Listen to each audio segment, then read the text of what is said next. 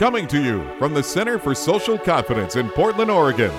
Welcome to Shrink for the Shy Guy, helping men everywhere go from social anxiety to social domination.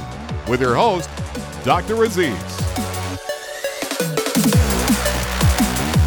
Welcome to today's episode of the show. Today we're going to be talking more about creativity, confidence and creativity. And sometimes people hear that and they're like, well, not for me. I'm not creative. And whoa, if you had that thought or that belief, you especially need to listen to today's show because we're going to be really expanding what our definition of creativity is. I mean, creativity is something that you're going to use every day.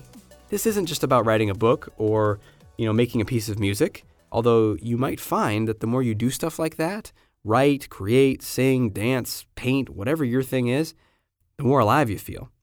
But all of that stuff aside, creativity is essential in your business, in your work.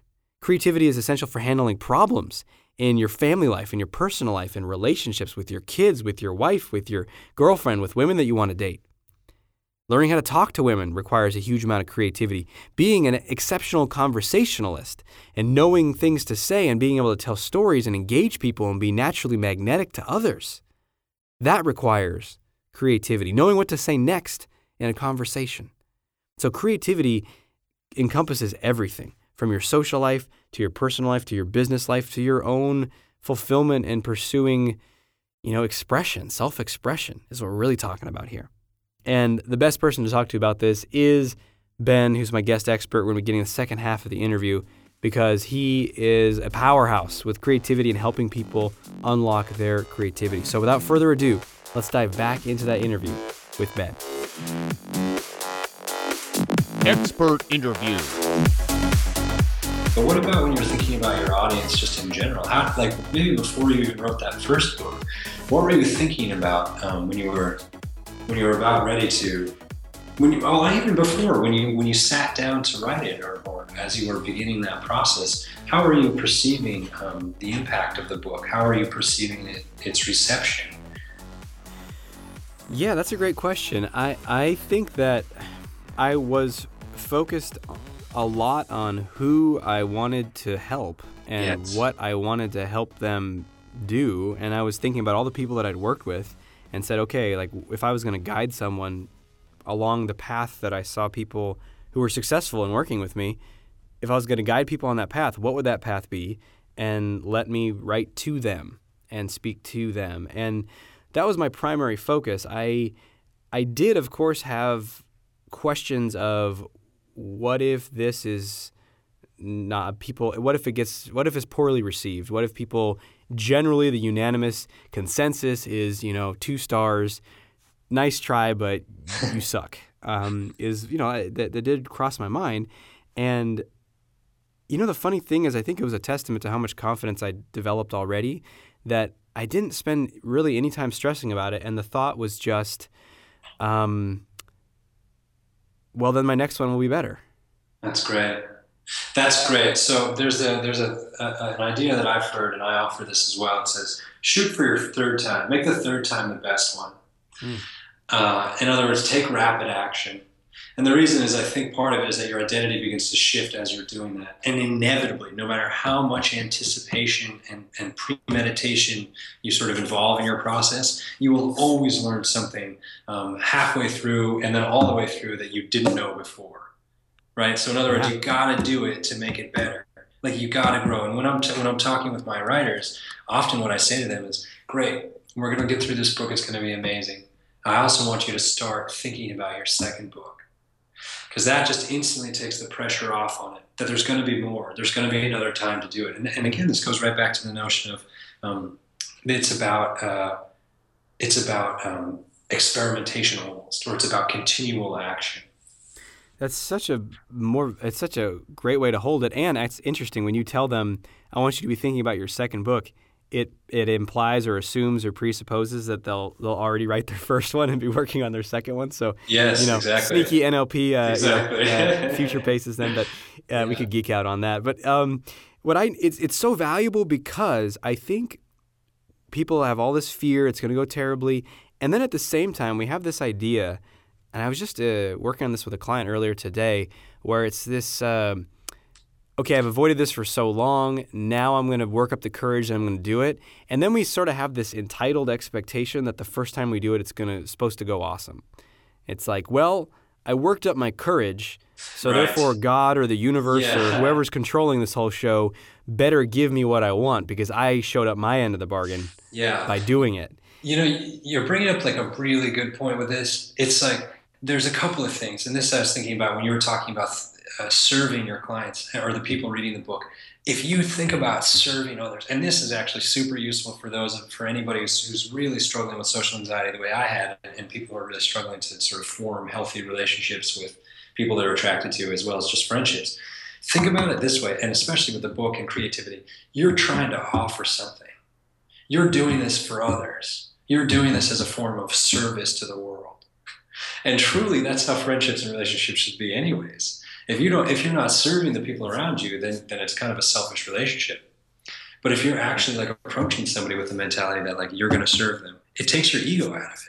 It eliminates this problem that you're talking about right here. And same thing with the book. Once I start telling people and we start talking about this idea that your experiences, your life, your voice is shaped to serve and to speak to a particular group of people. And those people are waiting for your voice and for your impact. That starts to shift them as well. And I think that people can think about that same attitude when they're building a business, when they're meeting strangers, when they're speaking in front of a group, when they're trying to ask for a raise. Think about value. How much value are you offering? It's not about asking, it's about being received for the amount of impact that you're giving. Positive impact. Absolutely. I find that very freeing. Absolutely. And we can hear your passion as you're speaking. You're actually picking up some pounding on the table. Yeah, I can't help it. I'm a little bit of a passionate Italian boy. I grew up on the East Coast with an Italian family, so I speak with my hands as much as I do with my mouth. Just pounding on the table. This is my point. I should write a book that will just be me, pictures of me shaking my hands. It's a gesture book. But it's funny, man, because you're inspiring. I mean, talking to you, you can feel this freedom of like, yeah, why one? Why not several? I mean, it helps people, which to help free people even more. Let's look at this. You said something at the very beginning of our conversation where you said, back when I was really shy, I had a hard time doing all these different things. And one of the things you mentioned was asserting what I believed in because of fear of others' opinions.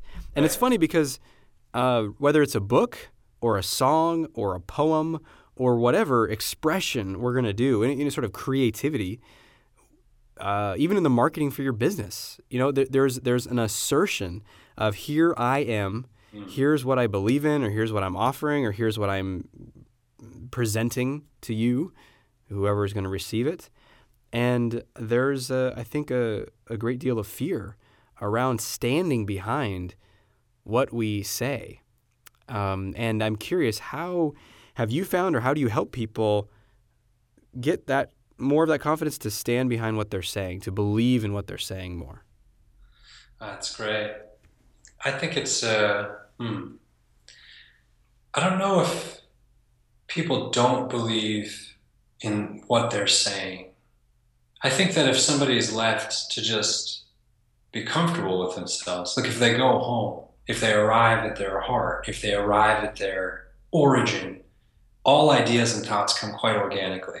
I'm realizing this right now in this conversation. There's a little bit of anxiety that comes up thinking that a lot of people are going to be listening to this. And of course, I want to come across very polished and like really amazing and be like the most impressive dude in the world, right? And then I have to say something that is other. So I think the simple shift here is that when people allow themselves to just be who they are in that sense, they allow themselves to assert their instinctive responses or their instinctive creativity, whatever it is that they're trying to do, while also developing to be better at what they do, then it's actually very easy for them to produce that. What gets in the way is that they lean into others. They try to anticipate what others want to hear, right? And when they're doing that, I think they get away from what comes up organically. They're people pleasing versus like listening to their own heart and their own creativity. Yeah. And there's something really valuable, I think, in going back to your origin, going back to your center, and trusting that there is some inspiration there. But at the same time, working, right? Like, of course, we need to develop. Even if you have amazing talent, it's got to be shaped. We're going to pause right here for just a moment, and then we're going to dive back into our interview with guest confidence expert and book coach, Ben Clemenzi Allen. Do you want to know the fastest and most powerful way to completely change your confidence levels for the rest of your life?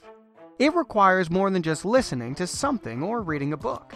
It requires you step up and say that you will do whatever it takes to break out of fear and create the confidence you know you deserve in this life. The fastest and most powerful way to create that confidence in yourself is to work directly with someone who knows exactly what you're going through and who has traveled the road ahead. Go to socialconfidencecenter.com/coaching to find out more about how to work directly with Dr. Aziz in private one-on-one coaching. Yeah, that's a whole nother point, is there's, because, man, that links so many things, because I'm scared of putting myself out there because of other people's opinions, or I want to please other people. I don't think it's going to go well in my first attempt, so I'm just not gonna. Like that woman you mentioned for 12 years was doing that. Yeah, exactly. And as a result, during those 12 years, she's not getting badass at writing books. That's right, yeah. And, so it doesn't mean she doesn't have many books in her, and with your help, now she can start moving, but it's she's really actually on her second book now. She's trying to pitch it to Hollywood agents, actually. That's awesome. Yeah. There you go. Sorry, go ahead. I didn't mean to interrupt. No, I love it, right? And that just shows that you can get that momentum. And yes. So, and this is true for books. This is true for, say socialize, talking to women. I spent many years avoiding it and not doing it, and as a result, not getting that good at it. Right. And so we kind of get behind as we are in that stage of waiting and planning, and then in some ways, maybe we try to pull that off as a great delay tactic, and then we can say, oh, it's been too long, I'm too old, I missed my boat. And right. So how do we break free of that? How do we get into action and start to be more creative in general? How can we do that? Yeah, cool. Let me. I'll answer that in just 1 second. I want to go back to this other ideas that we were just kicking around there as well. I think that when people, like when they feel writer's block, when they feel like they don't know what to say next in a conversation, that type of thing, it is because they're trying to anticipate what the other person wants to hear or what their audience wants to hear. Maybe I'm just repeating myself now, but it felt much clearer there. Is that if they just allow themselves to be in their space, that it'll just produce organically. I think maybe I'm repeating myself there. But it's worth mentioning, and it's so important. I like linking those two, writer's block and also freezing in a conversation or not knowing it's the same what to thing. It's the same right. thing, yeah. It is. When people are like, I don't know what to create or I don't know what to do, it's because they're often, they're associated with fear and they're associated with trying to anticipate the needs of an audience. I'll tell this quick story, and this actually will answer your other question as well. So a woman I was working with, a different writer, came to me. This was late spring. Very gifted, very brilliant young woman, but completely jammed up, like totally stuck. She would take her, it would hours and hours and hours and hours to do a short 200-word piece. And she was a great writer, but it would take her so long to produce. And so we talked about it, and we got really into, and I asked her a lot of questions. I used some of the NLP stuff, and we go deep into it. And essentially what was happening for her is she had this one belief that was informing her. And I asked her, like, how do you know good writing? And her answer to that was that I will say everything that needs to be said.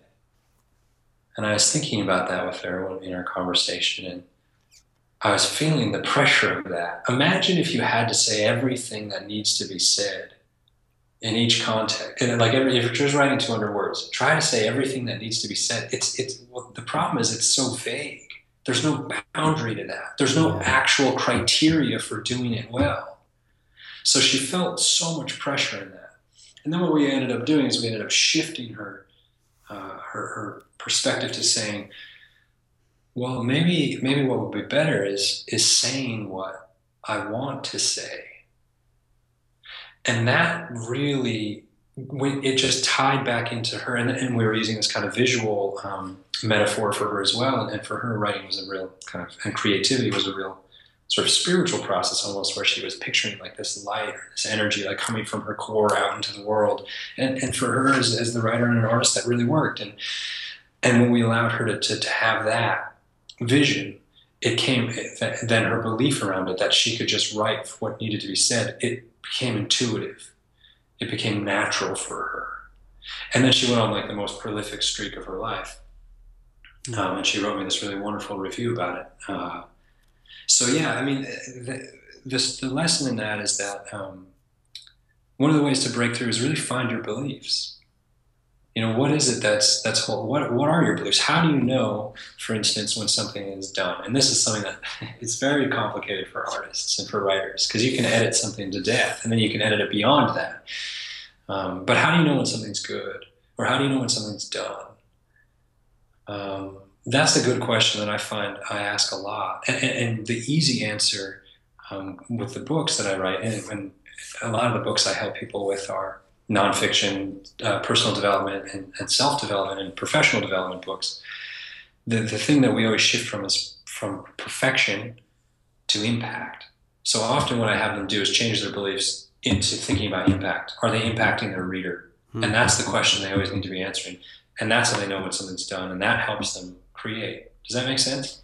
Yeah, it's so interesting too to see about all the different blocks that people might have, that, you know, because you're right, it all comes down to our beliefs and what each person, you know, I have to say everything that needs to be said. When you were saying that, I was like, good God, imagine reading everything that has to be said. That sounds painful. Right? But what's so interesting is hearing that and realizing that was never a block for me with writing. Is I like to produce stuff and get it done, and then just like never I hated editing. I hate the editing process. So I'd rather just it's like one take. That's how I do all the videos, all these podcasts, writing even books. It was just like have an editor do that for me. And then he came back with me with huge amounts of edits, and I kind of looked at a few of them and I was like, yeah, that's great. I approve them all.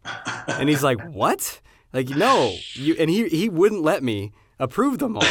So then I took it back to my house and looked through a few more of them, and I was like, yep, here you go. I read them all. I approve them all. Actually, I picked 3 or 4 to just kind of tweak a little bit so it looked like, because I was just like, ugh, I'm such a big idea person. I just want to get the ideas out. So it's... Well, what are you thinking about? How do you know when something's done?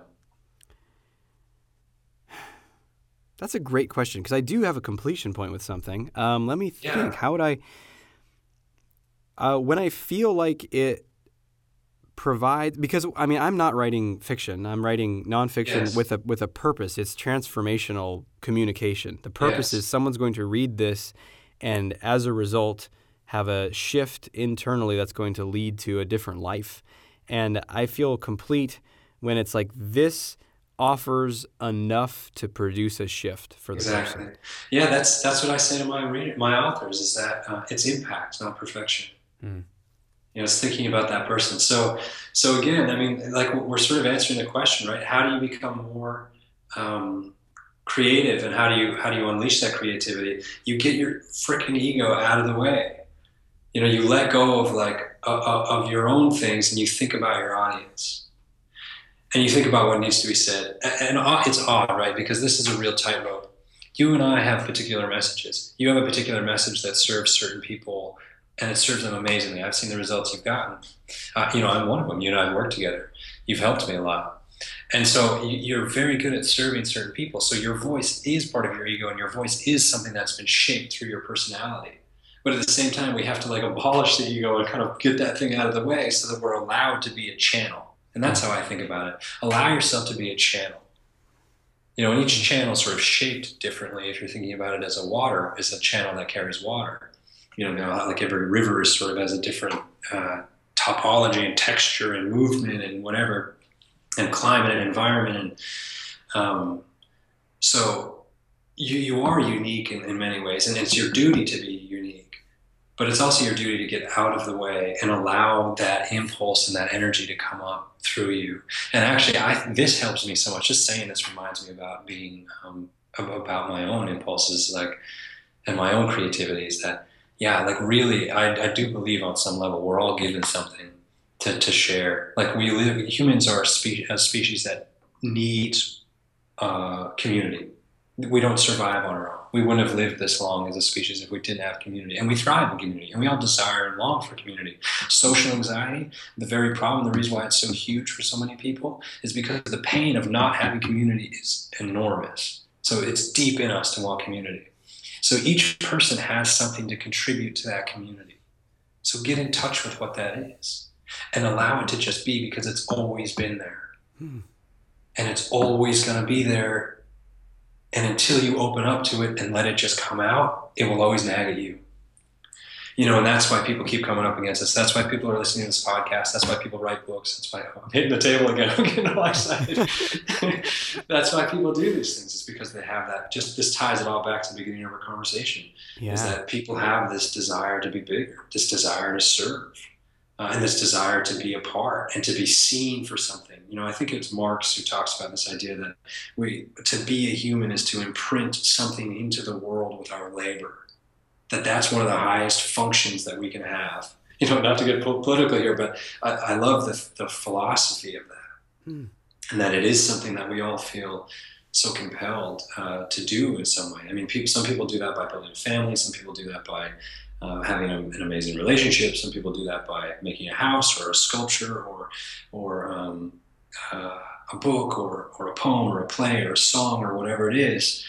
But they gotta listen to that impulse. I call it divine restlessness. They gotta listen to that impulse for more and for bigger, because they're being called to grow.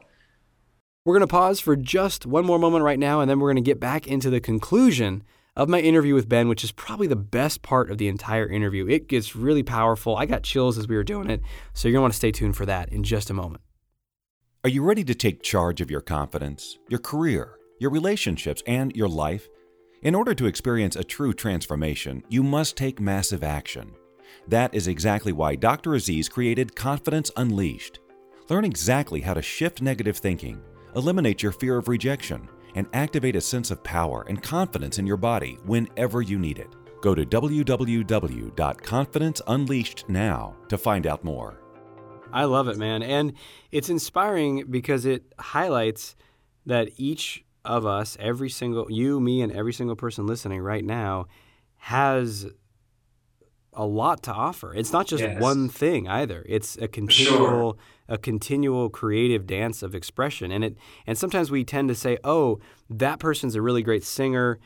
Obviously their gift is singing, and we somehow devalue our own contribution. Right. It's like, well, I'm nothing like that. And we forget that the contribution could be as simple as this morning before I came to work, I was out in the yard with my son, Zaim, and he's 1.5 years now, and we were digging in the backyard with spoons. And he pats the ground next to him, indicating he wants me to sit there. And I sit down, and it's like, where are we going to put the dirt? Oh, now we're going to put the dirt in this bowl. Now we're going to go make mud. And that is a contribution. That is an impact. Yes, that is a gift. That's an offering to him in that moment. And we want to start thinking of creativity as that. It's like this giving in the moment, whether it's your voice, your opinion, your thought, your humor, your singing, your dance, the way you move your body, your book, your writing. I mean, there's just endless ways. And I've found, and I'm sure you've probably seen this with yourself and your clients, Ben, that the more creative I am, the more alive I feel. Without a doubt. All of what you're saying is so true. It's really resonating with me, because it goes to our life essence, right? And in some ways, I mean, I'm going to get all woo woo right now, but creative energy is what causes things to live in some sense, in some even metaphorical way, right? Trees grow and they keep flourishing because of this energy that exists. But so we do, when we're in touch with that, we feel alive. We don't feel blocked. We don't feel stagnant. We feel really alive. And I think I just wanted to echo what you said about contribution. Let's say that, I know your book hasn't done this, and I know your second book won't do this either, but let's say that just 10 people read your book. that's 10 people whose lives maybe were changed. You know, like that maybe we are meant to just, who knows how we're meant to contribute. And who knows how big those contributions are going to be after they directly impact the people around us. You know, it's the butterfly effect in some sense. My book might impact one person and that person impacts 5,000 others, you know, and so on and so forth. We don't know. It's our duty in some ways to contribute. Yeah, I love that, man. And it's highlights, you know, you talk about getting your ego out of the way, and whenever I have a setback in some way in my business or something, maybe I do some sort of training or class and no one shows up, or there's a client and there's a potential to work together and they say no, or something falls through and I feel rejected or discouraged. And then I'm in this phase of like, oh man, I failed, right? This looks bad. My ego gets all wrapped up in it. The way I get out of that, and I try to do it quicker and quicker now, is to say, like, it's not about those results. This is what I'm here to do. And I'm here to try to serve as many people in this way as I can. Yeah. And it's about that. It's about that. It doesn't matter if it's 10,000 people. Maybe it's just 5.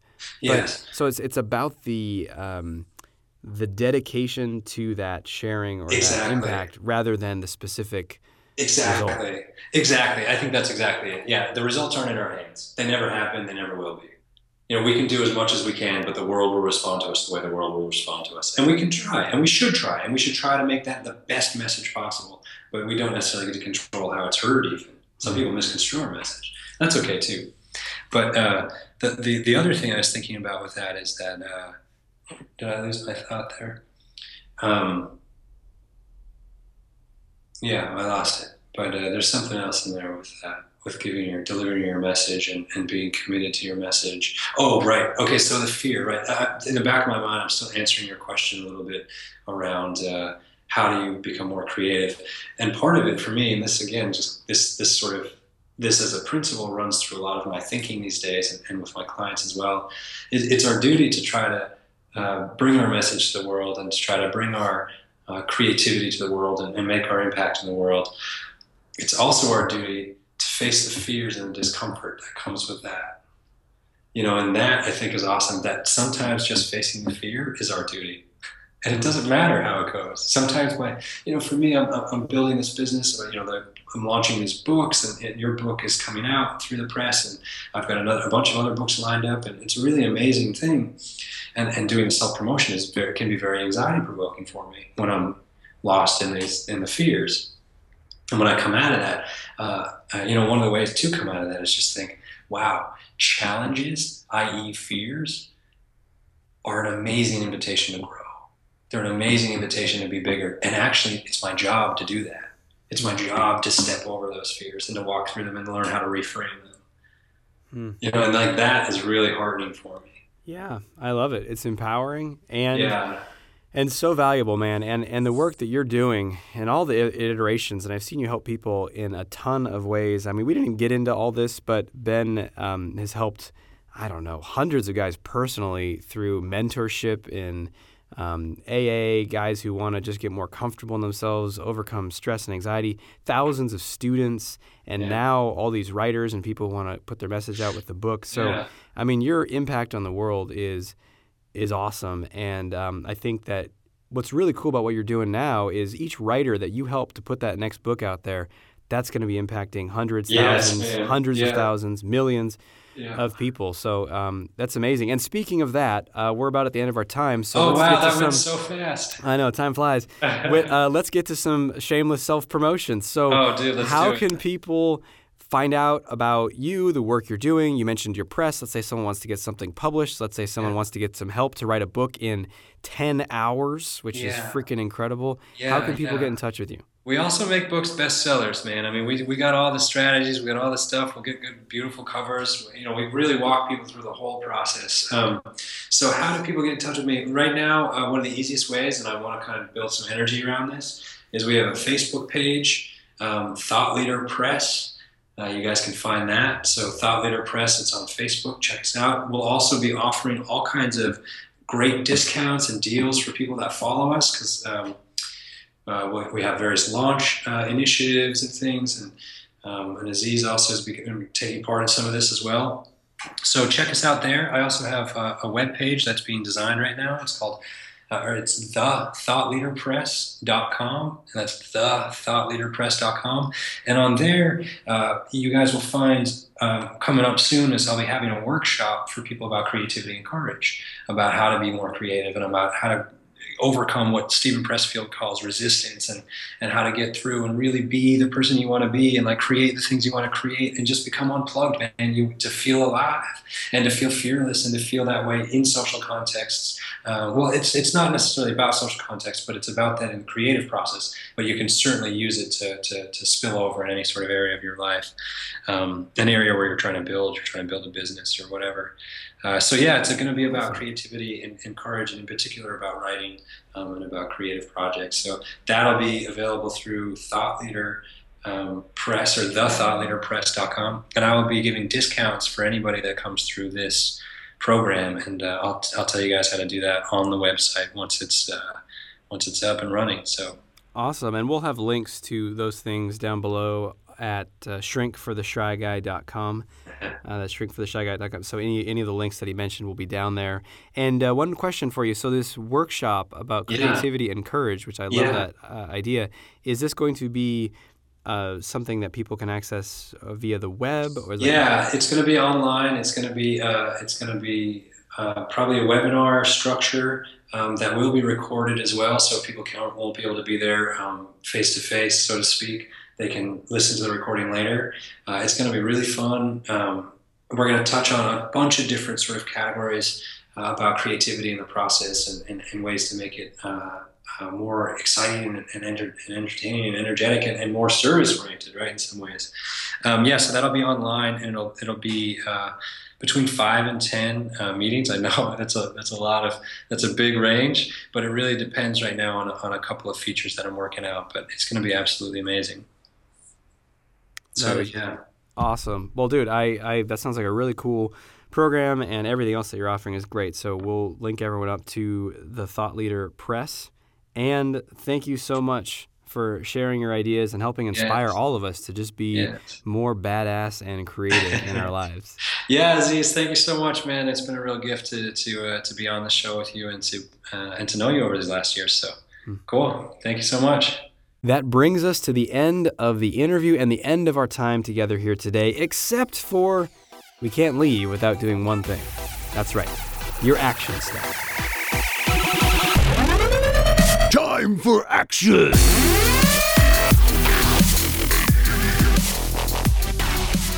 Your action step for today is to do something creative, but that also involves facing a fear. So something creative that involves facing a fear. So if you love to paint and, pulling out your easel and whatever and doing a painting, you love to draw or you love to write, and you just kind of do that in your room and you don't feel any fear about it, that's not the mission for today. That's not your action step. Last week, we looked at doing something that was creative. This week, we want to combine facing a fear with doing something creative. So maybe it's sharing your opinion more openly with a group of people. Maybe it's sharing a song with someone that you love. Maybe it's putting your writing out there in a blog post or starting to put something together for what you know is going to be publicly seen. Now we're talking, right? So if you get a little nervous, you get a little uncomfortable, good, right? Remember, as Ben said, that's your duty. That's your job, is to face the fear. There's something calling you. There's that divine restlessness, which is only fulfilled. Our divine calling, our purpose is only fulfilled when we start to face our fear in the service of our creativity. And you just might find that you feel more alive than you have in a long time.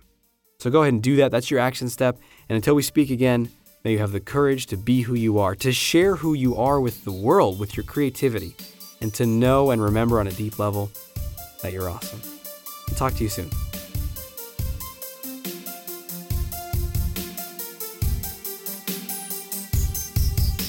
Thanks for listening to Shrink for the Shy Guy with Dr. Aziz.